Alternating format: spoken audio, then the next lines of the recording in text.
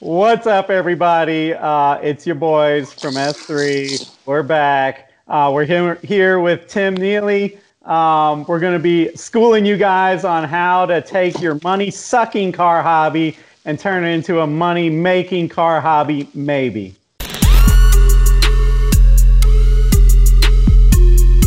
What's up, guys? I'm Jonathan. I'm the editor of S3 Magazine. Mike, the business-minded guy behind S3 Magazine. Tim Neely writes for S3 Magazine, also does a bunch of his own things. You might know him from Motor Vice, which is like the 80s, 90s vibe car shows. Tim's Enthusiast Garage, you need to check that out. And you need to check that out because what he does is basically buy and sell cars.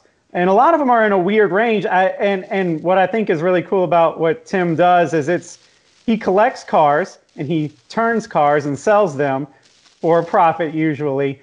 But it's not necessarily like our parents did it where everything was old and European. Tim kind of looks at different cars. And I'll let him get into that. A lot of them are strategic in what he buys, cars that are at the bottom of depreciation curves. He'll explain what all that is. So the basic premise tonight is talking about, look, if you're buying a collector car because you want to have it in your house like a Rolex watch on display, that's lame. If you're trying to justify a car that you really want by its possible collectability in the future, that's rad. And it gives you like this surge of energy kind of when you know what I mean? I know Tim knows what I mean. When you know, like, man, I really want this car and I think I can justify it, that makes buying and having and driving and maybe modding cars that much more fun.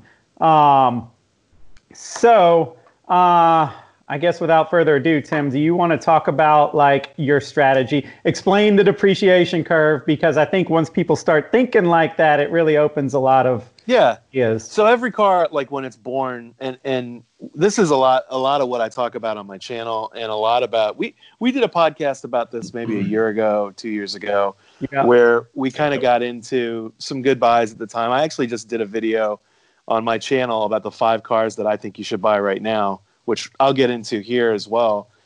And I think there's stuff in every price range. There's on my latest video, it was like $0 to $5,000, $6,000 to $10,000, 10 to 25, and then 35 to 70. So it was like pretty much no matter where your budget was, there was something that you could drive and enjoy and potentially definitely not lose money on, but probably double your money, triple your money, in the best case scenario, maybe quadruple your money.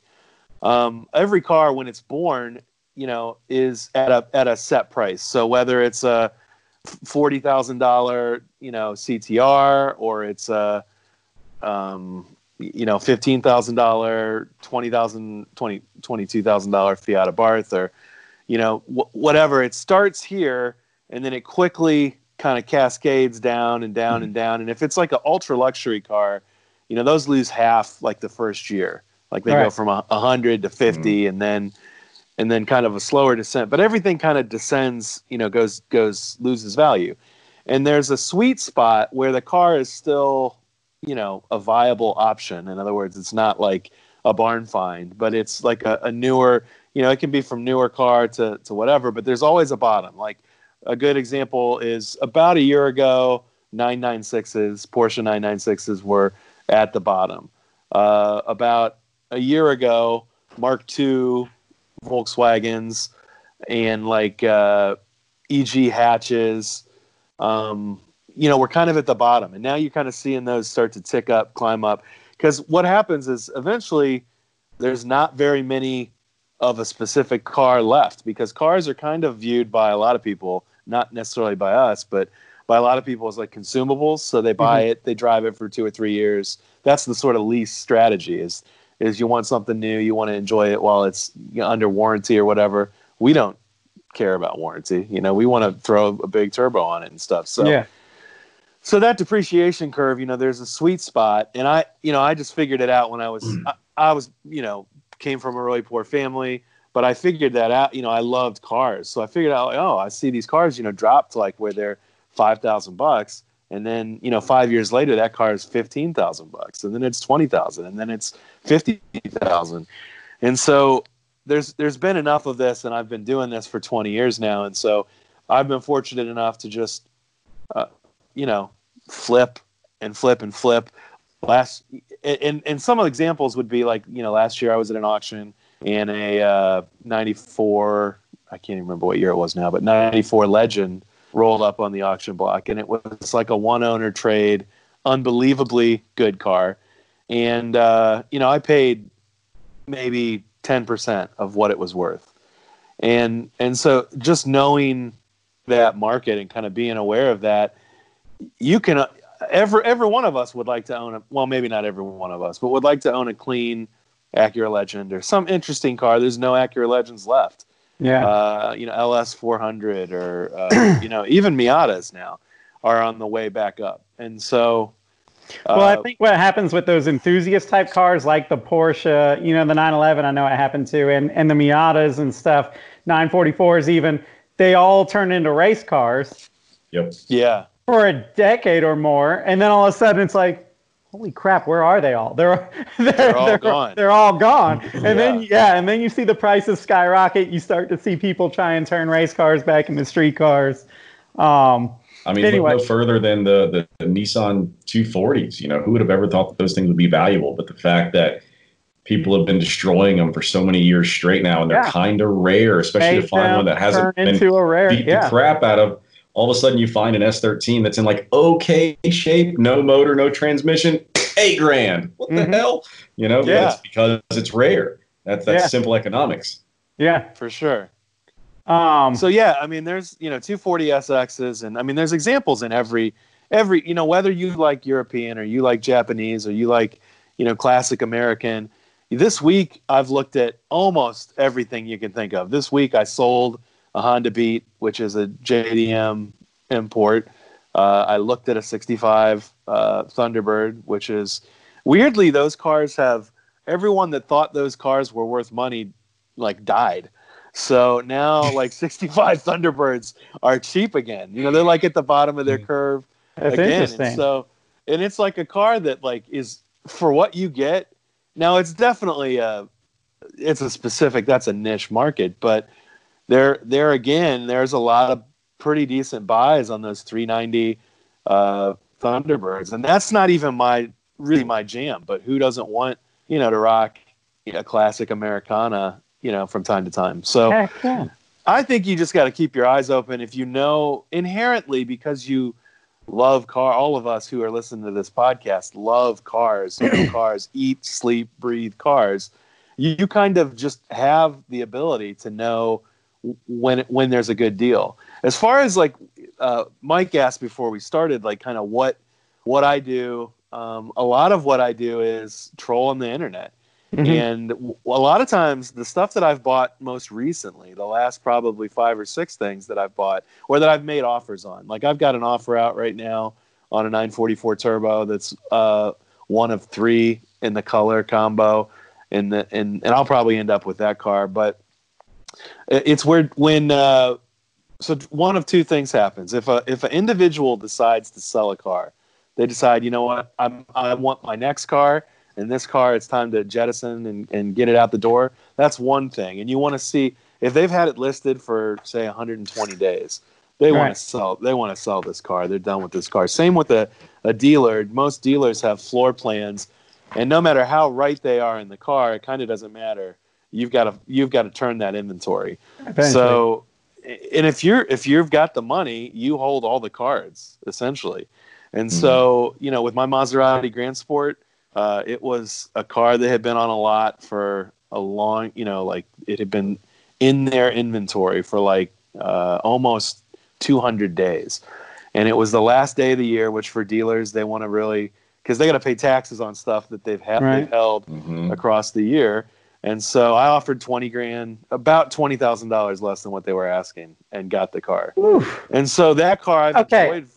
hang on. Now, how do you do that? What is your strategy? I know that you know a lot about a lot of cars, which is this is a game and you have to know the rules, right? So like that would be advice to people. But like, how do you just have the balls to approach a dealership and say, yeah, I'm gonna offer you 20 grand. So I think you can't be too in love with the car until you have it. So I think for me, when I'm on the hunt, I try to get enough in love with the car that I want it, but not enough in love with the car that I'm depressed for 6 months if I don't get it. Yeah. So like with that car, there were several that I was looking at, and that particular one, it had under 20,000 miles, and it had just had a clutch service, and like everything that it checked all the boxes. And I just, honestly, I didn't really want to spend that much money at that point, but it was so cheap. I was like, what's the number that if they accepted it, I would not be able to say no. And I just picked that number. And so I think there's part of it. I come from I've done a lot of sales over the years. And so you can't really be afraid of having someone say no. Right. I mean, you're going to hear no. You're not going to get every car that you try to buy. And you kind of get, I've got a rhythm to it now where I kind of, like cars that I'm probably going to, hope to pick up this week. There's a 944 Turbo. That's going to be maybe a go to the collection car. There's a RX-7 convertible 1989 that is probably going to be a bring a trailer thing. There's a wagon that I bought before the end of the year that I paid $5,000. I probably shouldn't say this on this podcast, but it's okay. I got a really good deal on this wagon. It's going to go to bring a trailer. And so I think that it's that sort of thing. It's like you want to enjoy these cars and you want to have that, because a lot of us look at these Instagrammers or whatever and are like, man, how do they live this life? I think a lot of them are churning and burning on cars, or are, most people aren't like just ridiculously wealthy. I'm not like ridiculously wealthy, but I've chosen to set aside some funds that rather than investing in a 401k, so those funds multiply via cars. Well, and I have noticed that guys that are listening, like, some of my dad's generation of car buddies that do collect, the money stays in a separate car collecting pot. Like, you know what I mean? Like, so they've started from the bottom, like most people have, or somewhere, and they've built cars and they've sold cars. And, I have one of my dad's buddies, like Porsche wanted to buy a Porsche from this guy.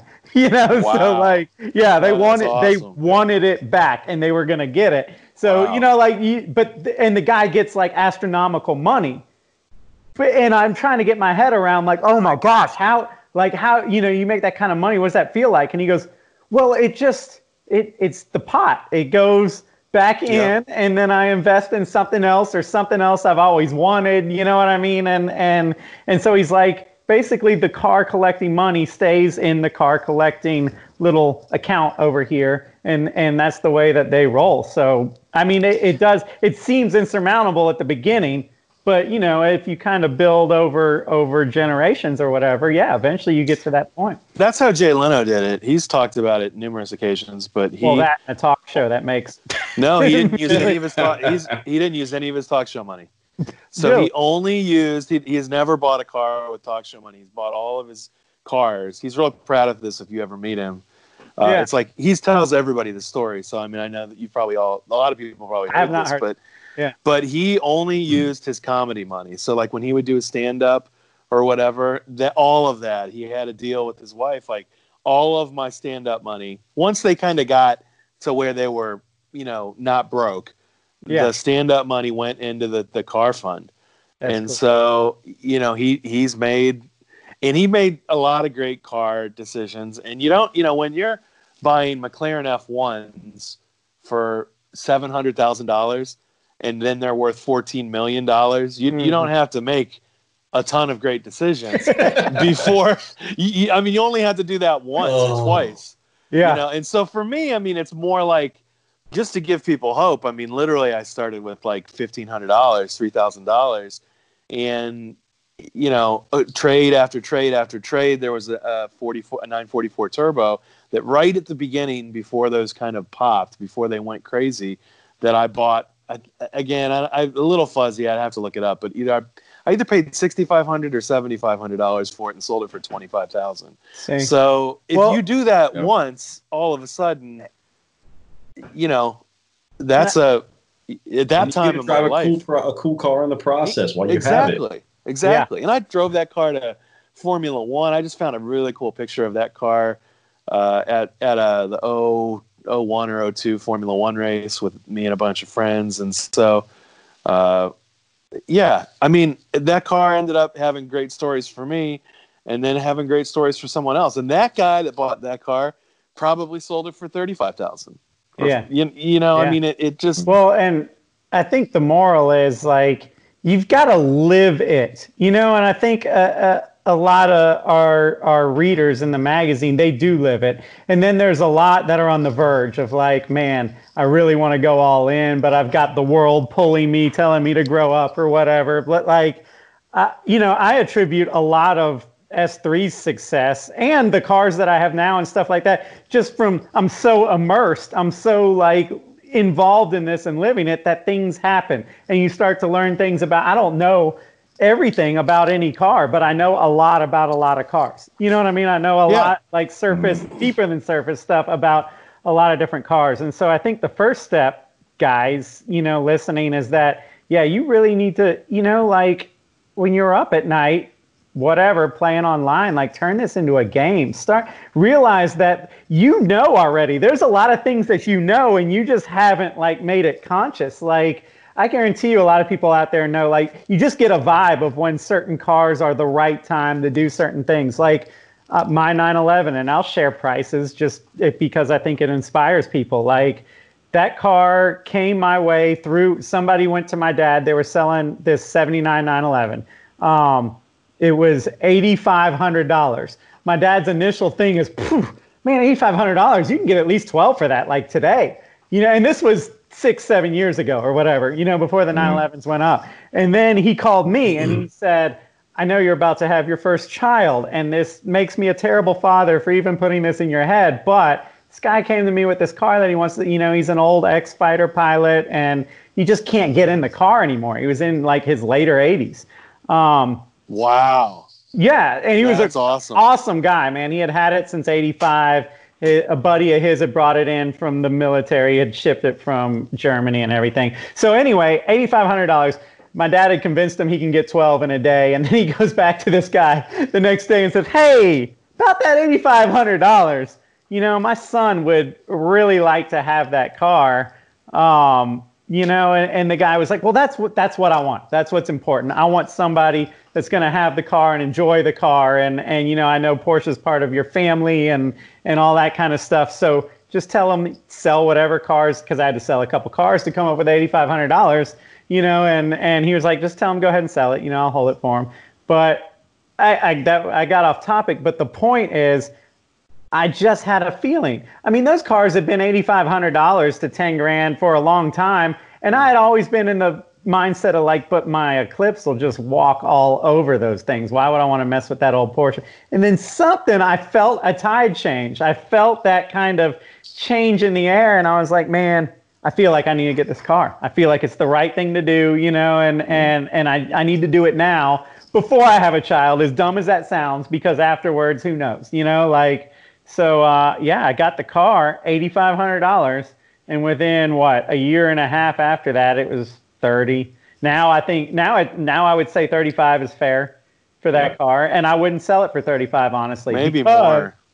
Yeah, maybe more. It is. I get hit with 911s are stupid, man. I get hit with expensive prices on 911s. Yeah, and it's tobacco metallic, which is it's the color. It's brown. And it's hot right now, and it's the one that if the right person sees it would be like, I want that one.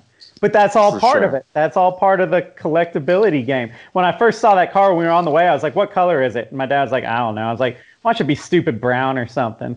And then I saw it, and it was brown. I was like, figures. Wait a second. That's actually pretty awesome, And so, I mean, just following my gut. And I really didn't come out of pocket for that car. I sold 2 broken cars that I thrashed to get fixed, got them fixed, and sold them off. And, the only downside for somebody like me is where I fail at this collecting game, I keep everything. So like the smart thing would have been to sell that car a year ago or something like that, a year and a half ago. I didn't do it because I know that if I sell that car, I can't buy it again. You know what I mean? Like if I will say for me, I'll say this, that I usually try to buy certain cars and have like the goal is to sell the car. Mm-hmm. Sometimes I'll buy cars though, and the goal isn't to sell the car necessarily. The goal is to really love the car, enjoy the car as much as I can. Right. And something happens when you really love a car that, like with my 911, the 996, I loved that car, and I was not interested in selling it at all. Well, all of a sudden, it almost made it more desirable to people in the Porsche club. Like it was like, man, Tim's car, like the spec of it was really unique, and it was like there's not another one. So I mean, the numbers just kept creeping up and creeping up. And if I would have kept it, it would only be worth more now than even when I sold it. And so for me, like I never ever wanted to sell my V8 Esprit ever. Like the last thing I wanted to do was sell that black car. I mean, I literally worked with 1552 for like a year to get those concave tarmacs. Right.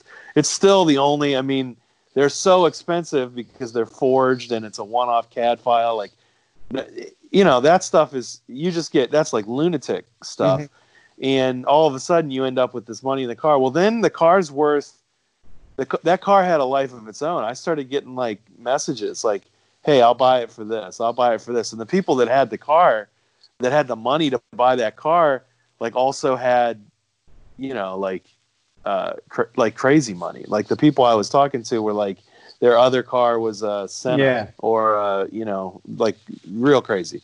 Yeah. So, all of a sudden that car was worth not to just one buyer, but potentially multiple buyers, like more than any other Esprit, like probably not the record, but there's one that sold for more, but like the highest priced Esprit, in the world, literally on earth. So, and I think that something happens like with your 911. I mean, I think the more there's, magazine coverage, or the more you show up to shows and it's just like, clear that there's such a deep love, the worst case scenario is you get to own this amazing car for the rest of your life. The best case scenario, or the same, maybe even the same level of goodness, is like someone walks up to you and is like, that car is just literally, I love the story. I like, your part you've played in the car. I like everything about it. Here's, $60,000. And at that point, you may even for that, you'd be like, well, and that's kind of where I'm at. Is like, most of the cars, I had someone recently try to buy my yellow Coupe Quattro. I looked at kind of where the market was. Those have probably tripled in value since I bought it. And honestly, even at triple what I paid for it, I'm not really interested in selling it. Yeah. It's not particularly you ever get that, like when you get a high offer on your car, just the offer is so rewarding that it makes you not want to sell it? You know what I mean? It has this weird, although Mike always says I'm allergic to money. But yeah, if somebody were to go, I'll give you $60,000 right now for the car, I'd be like, now wait. This means a lot to me, even more if I refuse your $60,000. Yeah. What other investment could you take $8,500 and turn it into $60,000? Come on. Well, that's what I'm saying. But that's the thing. What Mike's talking about is, what other investment could we take $8,500, turn into $35,000 in a few years, and get to drive a 911 in the process? That's what I'm saying. Consistently, you can't. Like, first, stocks. I mean, people say, like, you could do stocks and day trade. Okay. I don't particularly. I'm not good at that. I've tried it. I mean, you can make some money doing that, but the fun of the cars I own currently, it's like the list of stuff is just, when I think about it, it's my personal list. So for a lot of the listeners, it might not be that list, but for me, it would literally, I remember playing Gran Turismo 1 and Gran Turismo 2 and just building this garage and being really good at Gran Turismo. And all of a sudden you've got, 50 cars in your garage, and it's like the baddest FTO and the baddest R32 and all these things. And so I have the R32 that I always wanted from Gran Turismo. That's in my real life garage. And it's parked next to the Maserati that I always wanted. It's parked next to the Lotus. It's parked next to all these. So I literally have built the Gran Turismo garage in real life. Now it may not be the same for everyone else, but like every one of those cars, like what I've paid for the car, it is radically below what the car's worth because of what we started this conversation with, is understanding that depreciation curve. And you called it what did you say with you got a feeling or you felt a vibe with your 911? There is like a tingle, like this RX-7. When my son showed it to me, I was like, oh, I'm going to buy that car. Right? Just because it's it's the last one that survived. Like, that's what I feel like people need to learn to listen to that, because as car guys, we all have it. But sometimes you don't know how to speak that language of the tingle. You know what I mean? And when as dumb as it sounds, like I've got this F-150 that you guys might have seen it on social media. It came my way. I got it for $1. Well, I'll give you 10. That's what I mean. I'm not in love with the car yet. But the response of people, I got a text from the marketing guy at Koenig Wheels that was like, blah, blah, blah. Oh, by the way, dude, that truck is sick. And it's coming from all over. The marketing guy at Holley, that truck is sick. He's like, you thought about bringing it to SEMA, maybe with Holley? I'm like, what? Have you seen it? It's not there. But like, you can feel this energy around the car. And I know the square body Chevy trucks have already shot up, which is a whole different topic of like, now we're in a era where it's not only just the old European cars that are valuable, it's the 4x4s and the trucks and the import. Roadmasters, Buick Roadmasters. Weird stuff. Crazy stuff. 2000 Trans Ams are taking off and stuff. There's a lot of weird stuff happening. It's not just the old Firebird formulas. Yeah, I just looked at this Firebird formula. I might end up with it too, but there's so many cars where it's like that cars that were $5,000 or $3,000 forever, all of a sudden are $25,000, and you can still find them for $5,000. I'm not I can't buy them all. So what I'm saying to the whether it's 10 people listening or 1,000 people listening or whoever sees this, I've said this now for like 2-3 years, because I don't feel like I definitely don't feel like knowledge or wisdom or anything is never something that I've ever wanted to hide or keep for myself and be like, oh, I figured this out, like screw all y'all. It's not like that. It's literally like, man, I'm like really, really fortunate because again, I drive I have the coolest 401k. I'm not saying I think that it's a good idea to have savings and mutual funds, and essentially we kind of are giving financial advice here. So it's like, I'm not suggesting take all of your money and put it over here. But I do think the guy that started Axis Wheels and he started Klaus Ettenberger Corporation is a guy named James, and I met him years and years ago. He probably doesn't even remember it, but we're like associates. I wouldn't call us friends, but we're social media friends.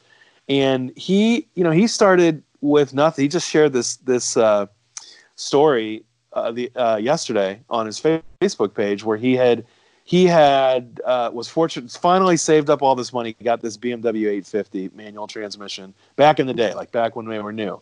Yeah. And really he was working a job, making good money, but he felt like he needed to go out on his own and do his own thing and start, a wheel company or do whatever. And so he sold that car, and for the first 2 years, he drove a Tacoma with no air conditioning and no radio. Nice. And I think there's something to be said for, sometimes you do need to go all in. So if you're hearing this and you're like, okay, like I've got that tingle. I get it. When I see that car, I know like it is worth more. I would encourage you, like if it's an Integra or it's a whatever, and you're confident that like that car is worth, $15,000 and I can get it for $3,500. You should get it for $3,500, and you should not sell it until it's really close to whatever your goal is. If it's 15,000 is your target, you should set a goal. Say 12,000. I'm big into like, you got to write this stuff down, and you gotta hold yourself to it and say, Like my thing was I was going to have an Esprit by I was 25, and I did, but I wouldn't have if I hadn't hustled and I hadn't, sort of listened to I don't know, whatever that inner voice of like, buy I'm this totally car. opposite. I'm with you on the inner voice, but the writing stuff down. No, I'm just like Mike writes stuff down. I'm in a dude in an inner tube. I'm a list guy. Yeah. I'm basically the dude in the inner tube floating down the river. If you just going, this. If you combined you and Mike, you get me. I mean, essentially, like I'm kind of down the middle of. Theoretically, if you combine me and Mike, you should be able to have a pretty successful company. You'll be super creative, and really damn smart and handsome. Tim, I got a quick question. Yeah. On average, how long are you keeping these cars before you flip them for a profit? Yeah, is there a number or is it just? So there's two different things. There's a short and there's a long. Okay. I think mostly what we're talking about is for what we talked about earlier. We talked about cars that are kind of coming out now, or cars that are, I don't think if you want to make a couple $1,000s, you can do a really intelligent buy on like a 996 or any of these 80s and 90s cars, trucks, vans, anything that's like a survivor from that era. You can probably buy intelligently if you're right on the money and make $1,500 or $2,000 short.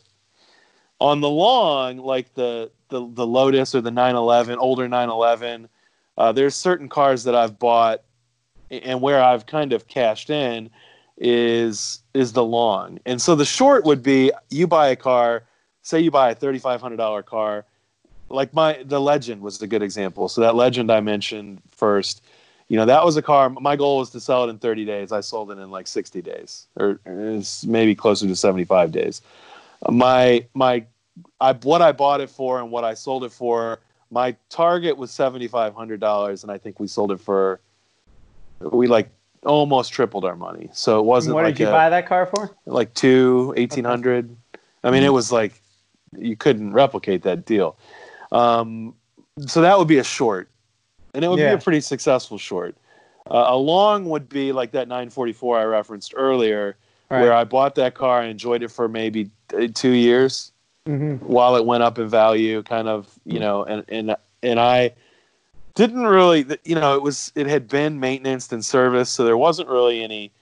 I think I had the wheels refinished so that they looked good. I put a set of, I think either rough or ATS roof, I guess you probably say, but a set of other wheels that I liked on it. I think I might have lowered it too, but and then I took a picture set that was like totally stock and the way I liked it, posted them both. And that car, again, 2 years, but what did I make? So that's double, triple. So almost quadrupled my money on that car. Right. Yeah. So another thing that you guys need to know about Tim is he knows every problem with every car ever. I can call him and be like, 2011 BMW 550, whatever. And you'll be like, oh, well, that one has an issue with his pool of knowledge is insane. And you also use that, right? Not to make you sound like too shrewd, but I've heard you telling me on the phone, like, you use that knowledge. I don't want to say to scare sellers, but just to explain to sellers maybe a little. I think, didn't you do that on like a 500 SL or something? Where you was like, now listen, man, I don't know if you know, but this car has this issue with this issue. Oh, you always got to know. If that goes wrong, it's going to eat you, man. And all of a sudden, trying to sell your car for $5,000 is going to turn into having to put 10 into it. You know what I mean? That was a good example. That's a good example of a short. So a buddy of mine called me. This is last year. We're about to do this again. In fact, I've been shopping for this car again this year. Is the $2,500 challenge. So my buddy was like, hey, let's buy $2,500 cars by this weekend and then take them on a 2,500 mile road trip. So on Wednesday, he calls me and tells me this. By Friday, I had the car. And so it was, I found the exact right car, the exact right buyer. But that car broke on the trip, not because it was inherently a bad car, but because it we hit a road debris and it took out the fuel pump assembly essentially in the middle of South Dakota.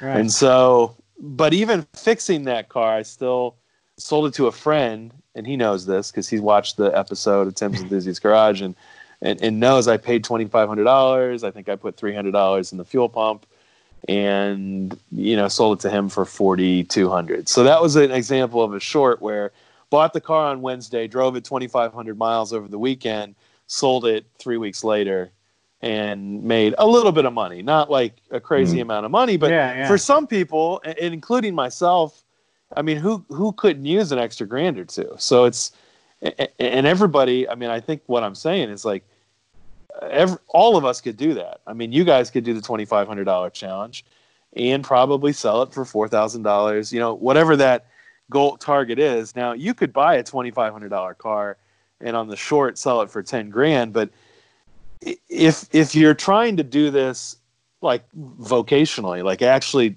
do it as a job, which I'm not suggesting you should, but if you were trying to do that, it's hard. It gets hard to really be picky and choosy. Like if at some point you just have to buy something. When I first started doing this, it was actually for 5 or 6 years, all I did was sell cars, and it got really hard. And you end up buying something that like you don't have that feeling about. You know what I mean? It just, the book says the number's right, so you buy it, and then you're not really passionate about it. And I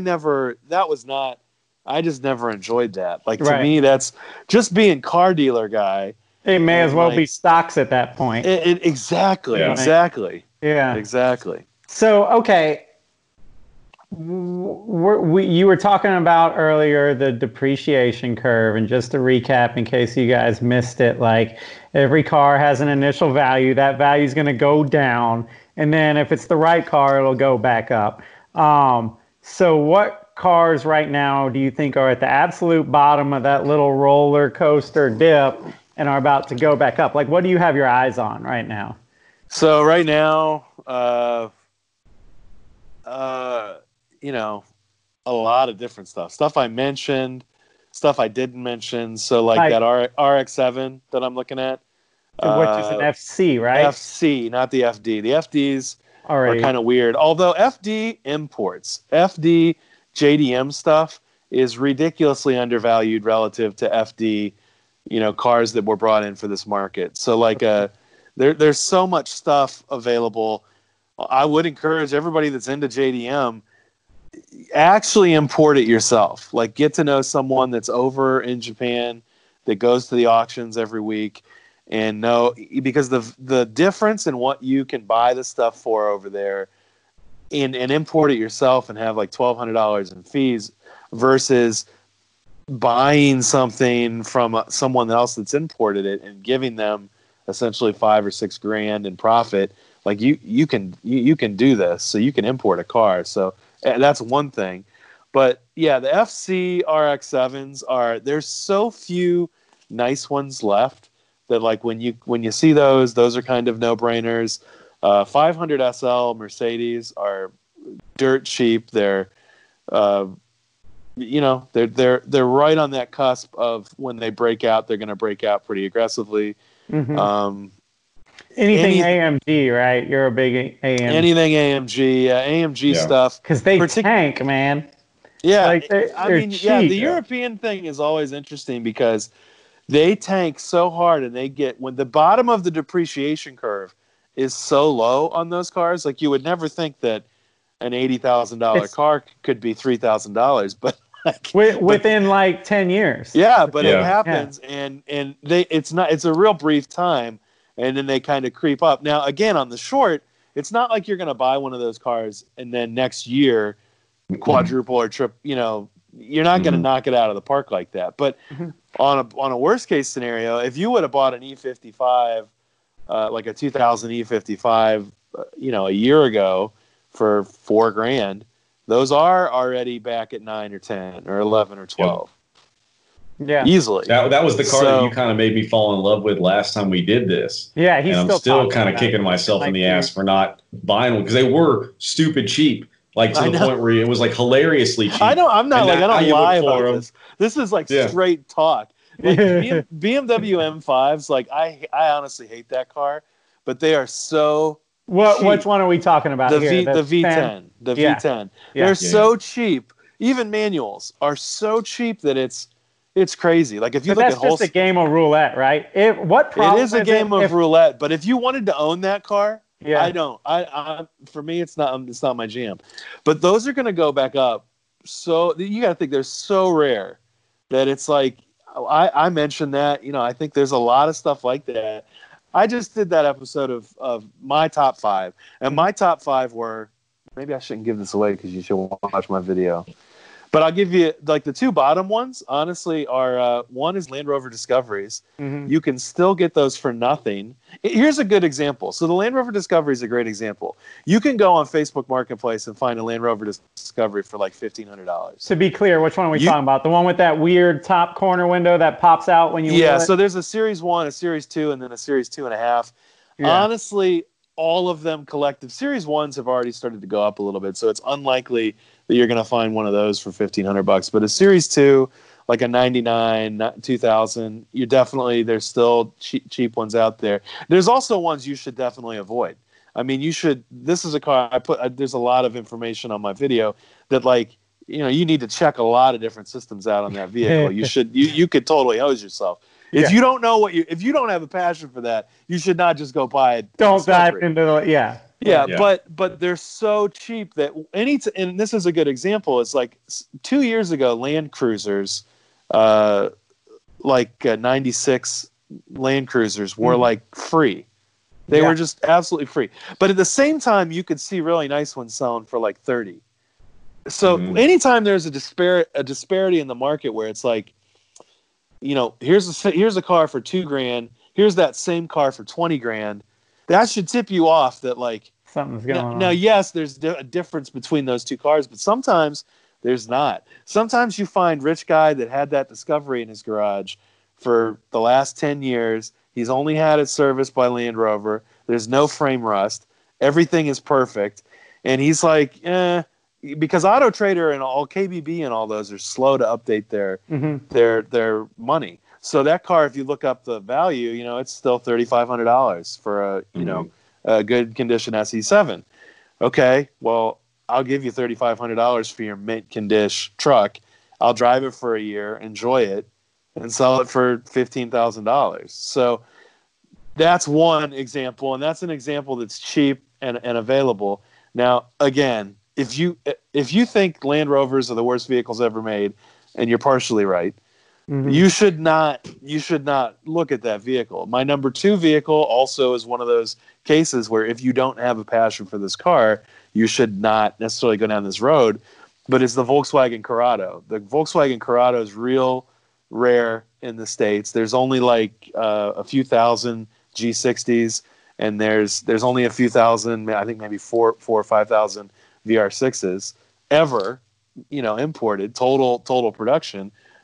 And they're really you're seeing that, like, $5,000 Corrado, $45,000 Corrado.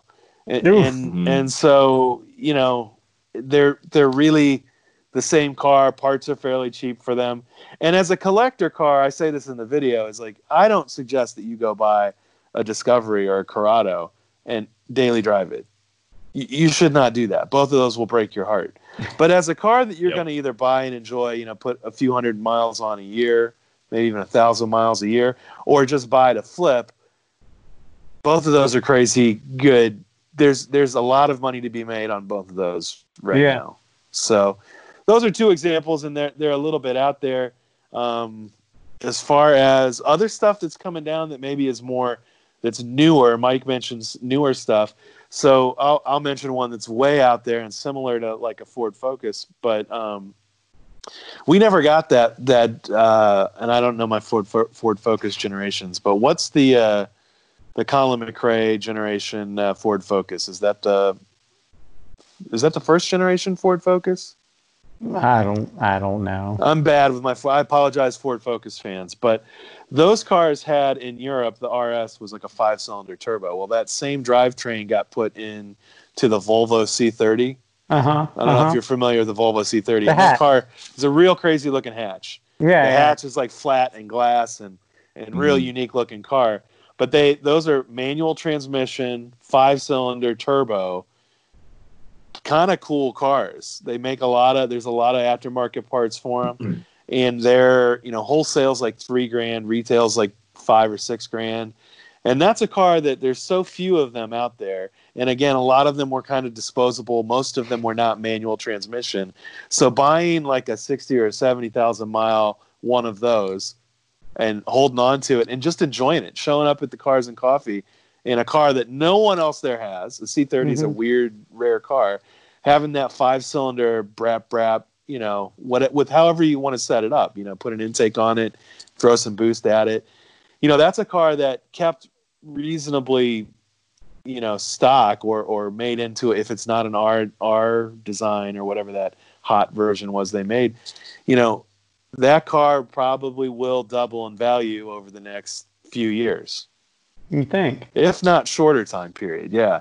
Okay. Because it's really... See, I don't think a Volvo is like... Well, they made, like, in the 80s and 90s, they made these Bertone coupes. And those really nice Bertone coupes are now, like, at RM auctions and, are really? doing real money. Again, this isn't a car I'm saying you're going to, like, buy a C30 and it's worth $50,000.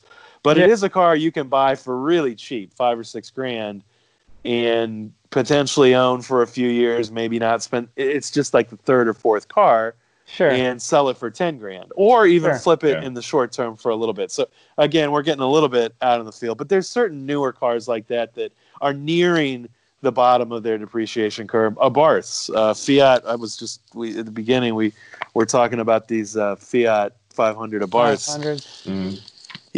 Those cars, they made a lot of them. They're Italian. I mean, clearly their Fiat Chrysler heritage is a little bit less Italian than it should be, but they're cool little cars. They sound cool. They're fun to drive. They're turbo. They're, most of I think all the Abarths are manual, and they're wholesale. I'm seeing them really stupid cheap, like 60, 70,000 miles and $3,000.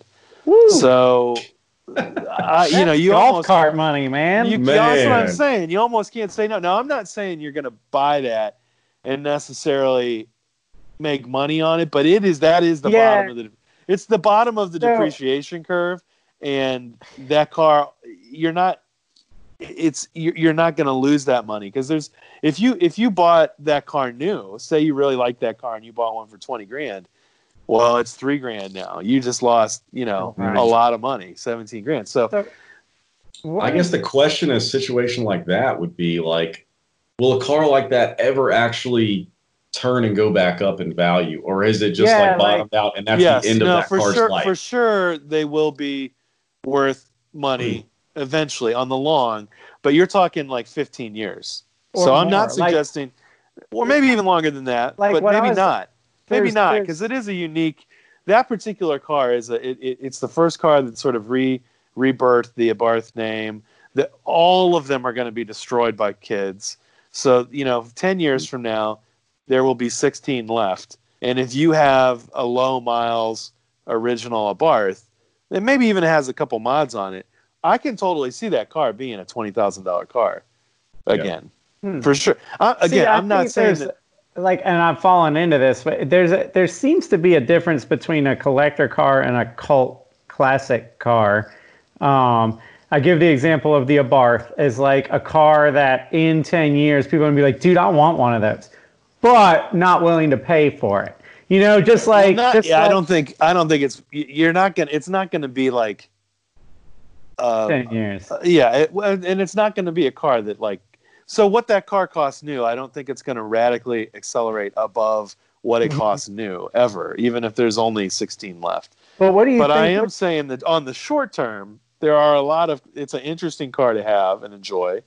And it's a car that you won't necessarily lose your butt on because it's at the bottom of the depreciation curve. So again, there's like a short and a long. This is not a good example of a long. I bring those two particular cars up in that Mike was saying, like, what's a newer car that you can buy and that's going to be a collectible? Like a newer car that you could have bought that would be a collectible would be like the BMW 1M is a really good example. Those cars were $45,000 to $50,000 new. they have never gone below $45,000 or $50,000. And a good one is $70,000 still.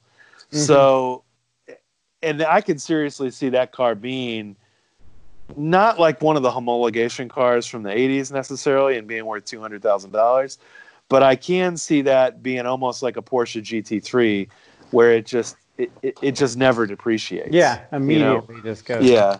We had a friend that had one. That got great it. Cars. And never lost a cent on it. Just started making money from the second he got it.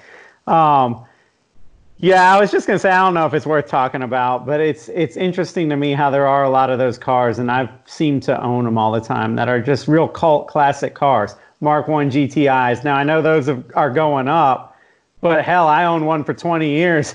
And I didn't get it till it was 16 years old. It never went up. The CRX is another one. Everybody wants that car. Nobody pays for the car. I feel like the Fiesta ST is going to go down that road. People will be like, man, that was such a neat car. You got one of those? The CRX and the Rabbit are great examples of why I bring up the Abarth. Really? 5 you got to wait for 40 years. 5 years ago, if you owned a GTI for 10 years, it was still worth what it was worth, what you paid, back in the day. GTIs now regularly, but it's particularly Mark I GTIs. If it's a Callaway, forget about it. But if it's those are worth whatever someone's willing to pay. Right. But consistently, Mark I and Mark II cars are in that $20,000, $25,000, $30,000, $35,000 range. For pristine. Not really. A lot of them, look at the Bring a Trailer ended. Like the Scirocco's are, most of those had 150, 160. E30 M3s are a great example. Those cars, there's one Top Gear Porsche has one right now. It's got 175,000 miles. They're asking 62. I mean, that car new. You're talking that though I bought an M3 E30, like a mint red M3 10 years ago for, what was it, 10 years ago? Maybe 12 years ago for 10 grand. I mean, so I would disagree on the I think every dog kind of does have its day, and when it's a unique, rare, enjoyable car. CRXs are another great example. Now yours is pretty modified, and so I don't know that like yours necessarily would fall into that category. But like a nice HF or a nice SI CRX is like stupid crazy money now. What I consider to be stupid crazy money. Like, do I think a CRX is worth 20 grand? Not really. Our CRXs fairly regularly. We just detailed one at the detail shop. We just detailed one, and I think he sold it for $35,000. It was a what? It was a SI. Just an SI with like 90,000 miles.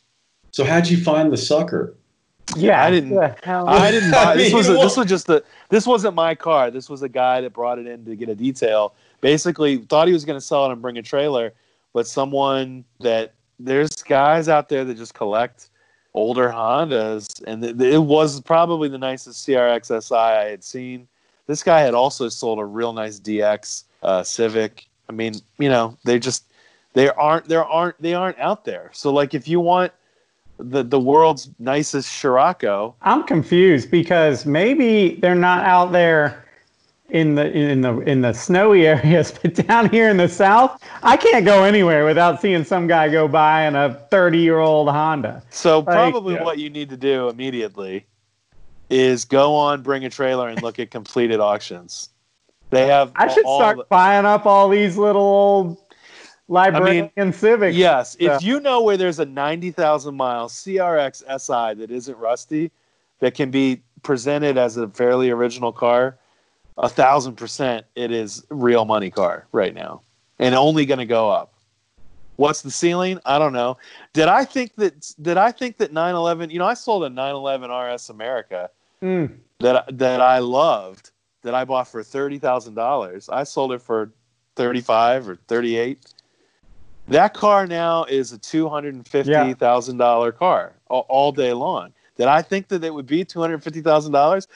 If we would have recorded this 6 years ago, I probably would have told you no. Yeah. I mean, that's such a stratospheric number. There's 911 turbos. A 911 turbo is going to break $1 million. And this is not like you talk about Lotuses, they made 367 Lotus S4Ss. Ferraris, F40s, they're making like 4 times that. But I don't know. There just seems to be no limit to what some of these collector cars are worth. And I know there's not exact correlation between CRX SI and F40, but there is a correlation in that kids longed to have, like, let's say an FDRX7. Supras are a great example. I mean, Supras are 2JZ Supras are so crazy. Original pristine manual transmission Supras are literally $100,000. See, that's crazy, right? I don't know. I mean, maybe it is. The only curveball that I see in this, like, Japanese 80s and 90s collectability is that, especially when it comes to like the Hondas and stuff, they made so many of them. I would agree.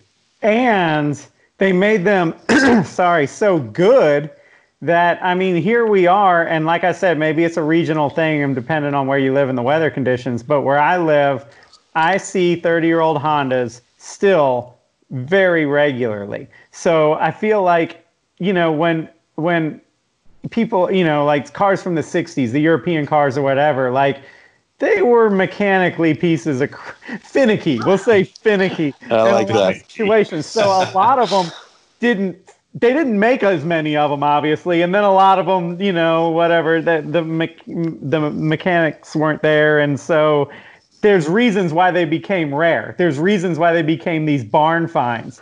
Like, Hondas just keep kicking. So I think it's going to be 80 years before, like, they really. Now, yes, you're going to have your right-hand drive. What's that Honda? See, this is bad, and probably not that many people are making it this deep in this podcast, so it's okay. Yeah. But what are the four-wheel drive tall Honda Civic? It's a Civic all-wheel drive. Yeah, like wagons. Mm-hmm. Yeah, those are starting to bring real money. Uh-huh. I mean, there's all those cars are like regular Accord coupes, like 1986 or 1989 Accord coupes are starting to bring real money.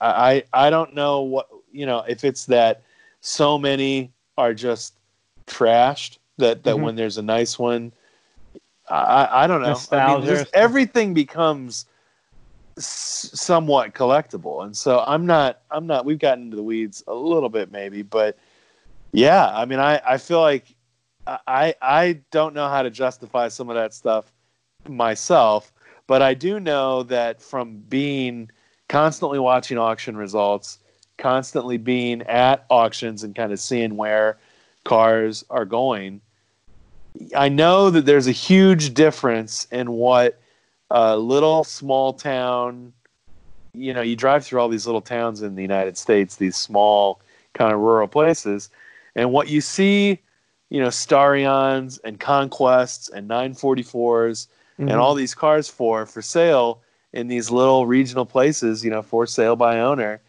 they're still 5 years ago money. And what they're selling for online or well presented at nice auctions is a night and day. I insure all my cars through Hagerty, and Hagerty has this thing online called it basically shows you kind of what cars are worth and what cars are projected to go up in value. And it's a great resource because it shows you, like, condition and kind of where the history of the car. It has good analytics and kind of where the cars are going. And you would be, go on Hagerty.com. It's shocking what a lot of these cars that we're talking about, like, and it could be anything, like 911 turbos or old Hondas. All of them are just, ratcheting up. And there's some cars that aren't, going to be good investments. I'm not saying that every car necessarily fits this, but you again, to get back to where we started, Yeah. You know, and I think some of it's condition. I mean, for me, I didn't love the Z31 300ZX, yet I own a Z31 300ZX. And it's because it was a roadside find, and it was one of those deals where, like, if I offer this guy X amount of dollars and it's so low, he takes it. I own a 300ZX, and now I own a 300ZX. And honestly, it's one of those cars that I never really liked, but now that I have it, it's so great. Well, there's a lot of cars thing is great. Yeah, like there's so many cars out there that you kind of just didn't give a second thought to, but they end up becoming very definitive of the era. I think the Z31, and I've written about this in the magazine, it is like totally 80s. And we didn't realize it at the time because the Z32 came out and you're like, that's the one. Yeah, forget this last one. That's the one, because it was so polarizingly different, you know? They gave up they gave up all the angles. It went round. It went, you know, and so everybody forgot about the Z31. But now it's been long enough to where you're like, wow, that really was like a definitive. Everything about that car. There's so many weird 80s things about it that I find it's so freaking charming. Mm-hmm. And my kid, who's now my oldest, he's now old enough to drive. It's of all the cars that I've got. Well, I wouldn't say it's his favorite, but there's something about that car that he always, like, if he's got a date or whatever, he wants to take that car. And the girls react to it, and it's like, it's a unique thing that's cheap. You can still get those cheap. Mm-hmm. And I see them like they're creeping up. And also, thanks to Japanese steel or whatever they were using at that time, most of those have rusted away. Most of those, I remember a guy that I worked for back in the late 90s, mid 90s. So at that point, the car, he had an 87, so the car would have been 12 years old. The car was completely rusted out. The floors were rusted out. The sills were rusted out. The fender wells were rusted out. And he ended up junking that car in 98, 99. Yeah. And so I think that, you know, because of rust, a fair amount of those cars are gone. And it's kind of a bummer because, like you say, uniquely 80s. Honestly, there's so many. The velour in that car is the most 80s thing I've ever seen. The silver on like all the buttons, it's like a metallized. Yeah. It's so, you know, it's like one of those stereo receivers from that era was this like silver fake aluminum color. All the stuff, it's like so 80s it hurts. Mm-hmm. And that's the kind of stuff that is going to get valuable. Anything that like absolutely just immediately puts you back in that era of your youth or whatever, you know, even like down to trackers and little things, you know what I mean? Dude, like trackers are freaking awesome. Yeah, I know. And they had the graphics and they had, like, you see those things now and you're like, man. I still look for trackers. Unfortunately, trackers are starting to, like, my buddy, I've got a house up in northern Michigan and he keeps a tracker, like a 92 tracker up there, and it's red with pink and yellow graphics on the side of it. And it's got the drop top, manual transmission, all-wheel drive. And dude, that thing is a freaking party. It's just, it goes through sand, it hauls kayaks. All those vehicles there was a unique time where like a lot of roofs came off. There was a lot of T-tops, like the Amigos and the Trackers and all the sports cars with the T-tops and the SUVs, like their first-gen 4Runners where the backs came off. And obviously... The Isuzu Via-Cross. Yeah, that was like a concept car that they sold. That they actually made. That thing had like 250 horsepower and like. Yeah, it was like a fast. It was cool. It was cool. Interesting. But all right. Well, I don't know. We hit that hour mark. I guess we. Went by quick. People either really like this or they're like, man, I don't know. I mean, and I think if this clicks for one person. Like, they're going to walk up to one of us 5 years from now and just be like, thank you. You know, you know what I mean? Like, because if you really listen to this and you get it and you use your spidey sense. Thing, man. Like, I feel like in the second half, we started trying to talk about, like, specific cars. But that's not it. We got to go back to the first half where we talk about the tingle and the feeling, and that's what you got to kind of follow because there are no rules to this. I mean, there are cars that are obvious. It's like buy a 996 today if you ever want one. Yeah. Like that kind of a thing.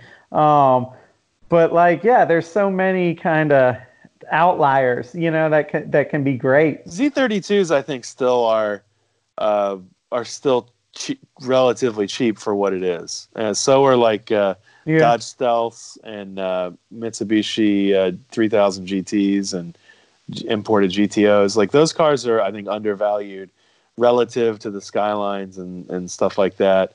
I also think like the Z30, so not the R31, the Paul Newman edition R31, which is kind of like before the R32. It's the more square Skyline. Yeah, those are like limited edition cool cars, and they're like still cheap relative to where like a good R32.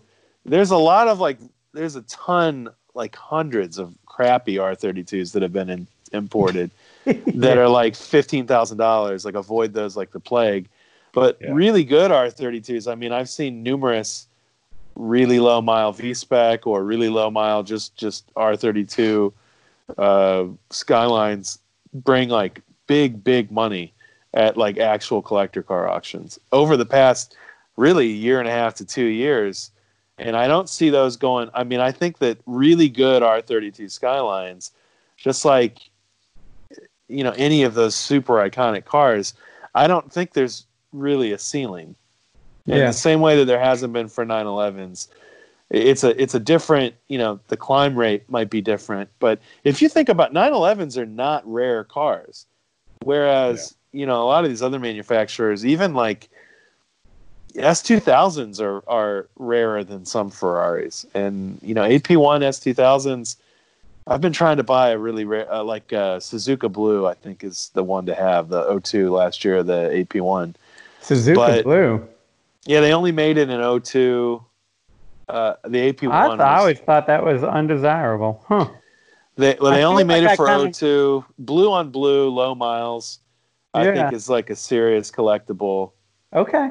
Collectible car, because they're you can still find them in the low teens, maybe mid-teens, and I think that car is headed to 25-30 grand.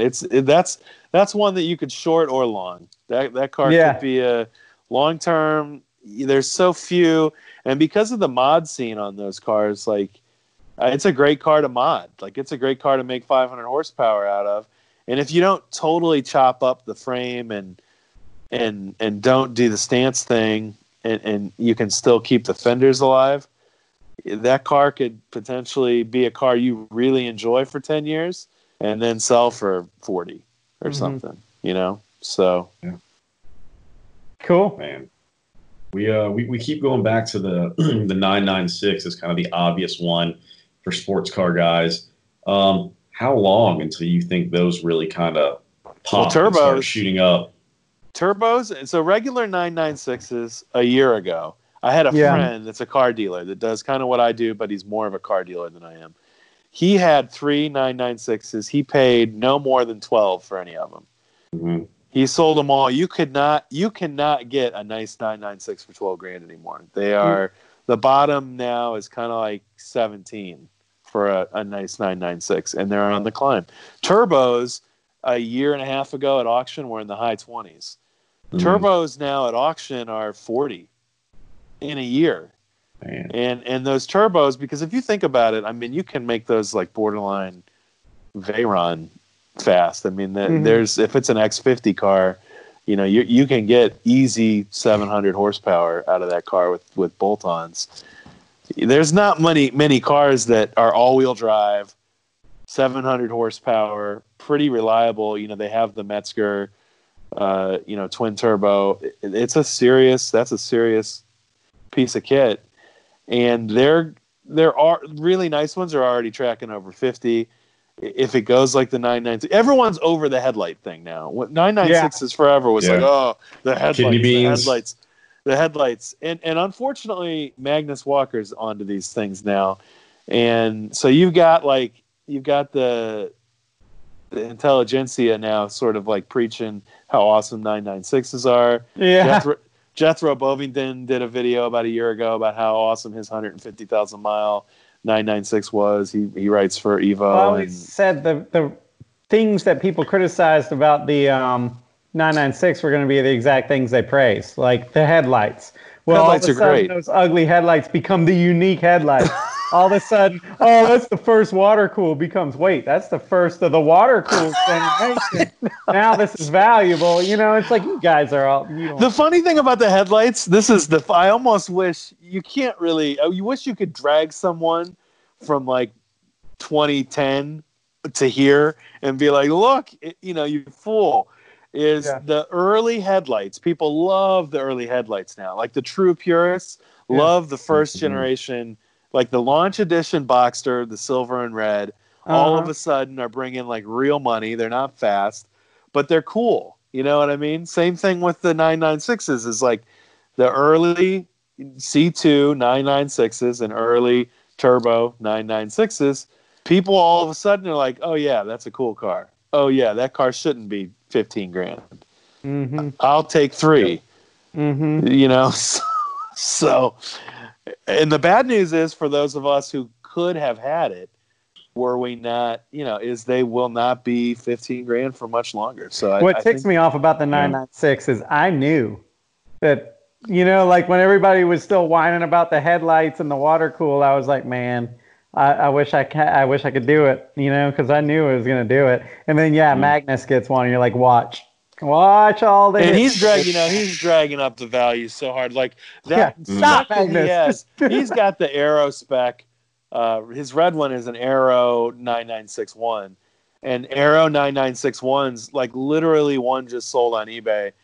A normally aspirated 996 with like 80,000 miles sold for $29,000. So, I mean, that's not like crazy money, but at the same time, that car 2 years ago was a $16,000 car, and it was, even if it was one of the nicest, So yeah, it hurts.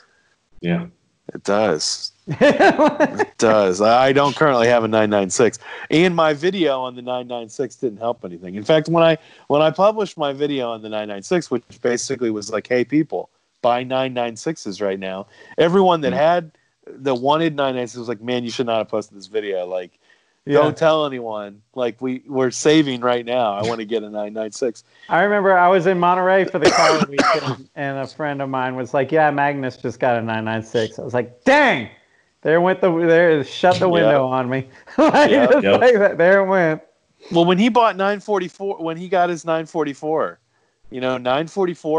944s were undervalued and disrespected for so long.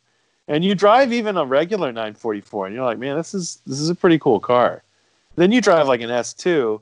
I don't think people realize how cool. Like the S2 is like one of the rarest 944s. It has a 3-liter 4-cylinder. Yeah, that's awesome. Yeah, giant 4-cylinder. But like you were telling me the other day, you're like,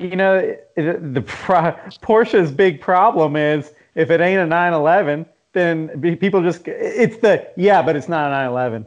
Yeah. You know what I mean? Think about another car company that has that issue. No matter what they make, no matter how cool it is, but it's not a 911, or it's not a 911. It's like, but a Boxster, granted, it's not a 911, and it's got a stupid emasculating name, or whatever, but like, it is a very pure to what the early 911s were type of car. I mean, it is a cool Boxsters are great. The funny thing about Boxsters, and I've seen a couple people talk about this, and I'm reluctant to really make this statement too, is Boxsters, more so than the 944s, and like 914s were not loved when they were out. At all. Not loved, and were not loved until about 3 years ago. Now 914 prices are absolutely ridiculous. 914s are slow.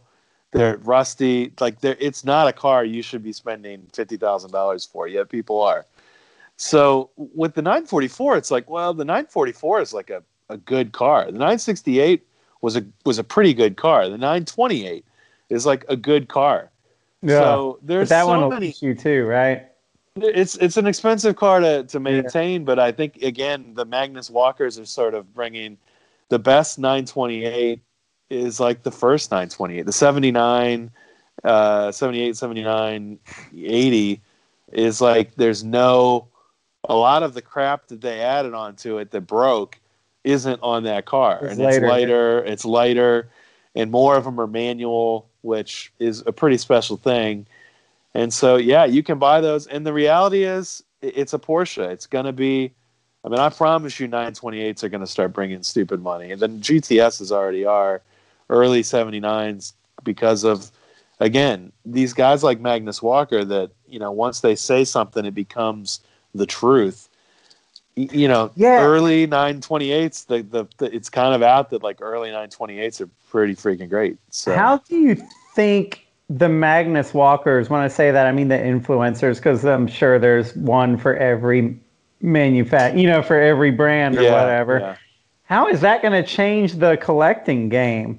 You know what I mean? Because like that's something that as we were kids, like there wasn't the internet, you know what I mean? That spread stuff like wildfire. There weren't influencers like there are today. There weren't the Magnus Walkers to be like, oh my God, Magnus Walker just bought a 944. We all got to go buy now, and now the price went up. You know, it's just like.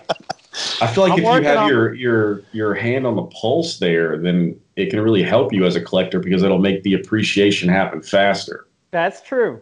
Because it does. It has helped like me with no one talking about Lotus Esprits and me loving Lotus Esprit. Like, I am not kidding when I say the Lotus Esprit is like one of the best exotic cars of the era.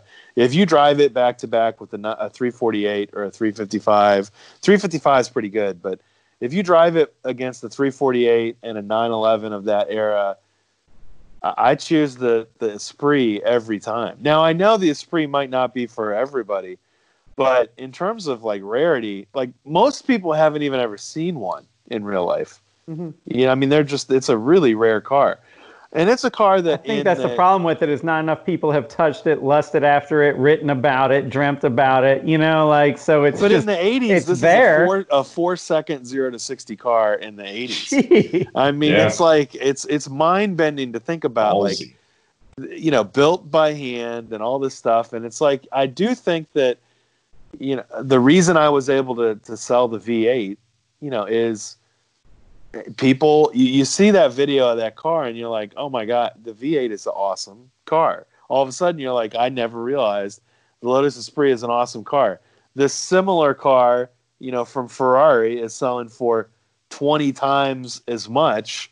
I want to get a Lotus Esprit. Well, the next thing you know, there's not very many of them. There's 300 S4Ss. So like 300 people decide they really want a Lotus. Yeah. That's all of them. They're all gone. That's it. Yeah. So, yeah, what does that do to the price? That's why with Magnus Walker, I think, you know, with some of the cars that he's done, particularly there's a cumulative effect with 911s. Like you've got the Singer, you know, unique, bespoke kind of thing where people are building 911s, really rich guys are building 911s for $1 million or for $1.5 million. That really it's just in the details, sort of like a Bentley where someone spent a week quilting this seat. I mean, if you really get off on that, okay, that's the best 911. To me, is the Singer 911 drastically better than your 911? I mean, in some ways, well, every way. So I haven't driven it. Correct. But is it better than in a nice original Euro spec 911?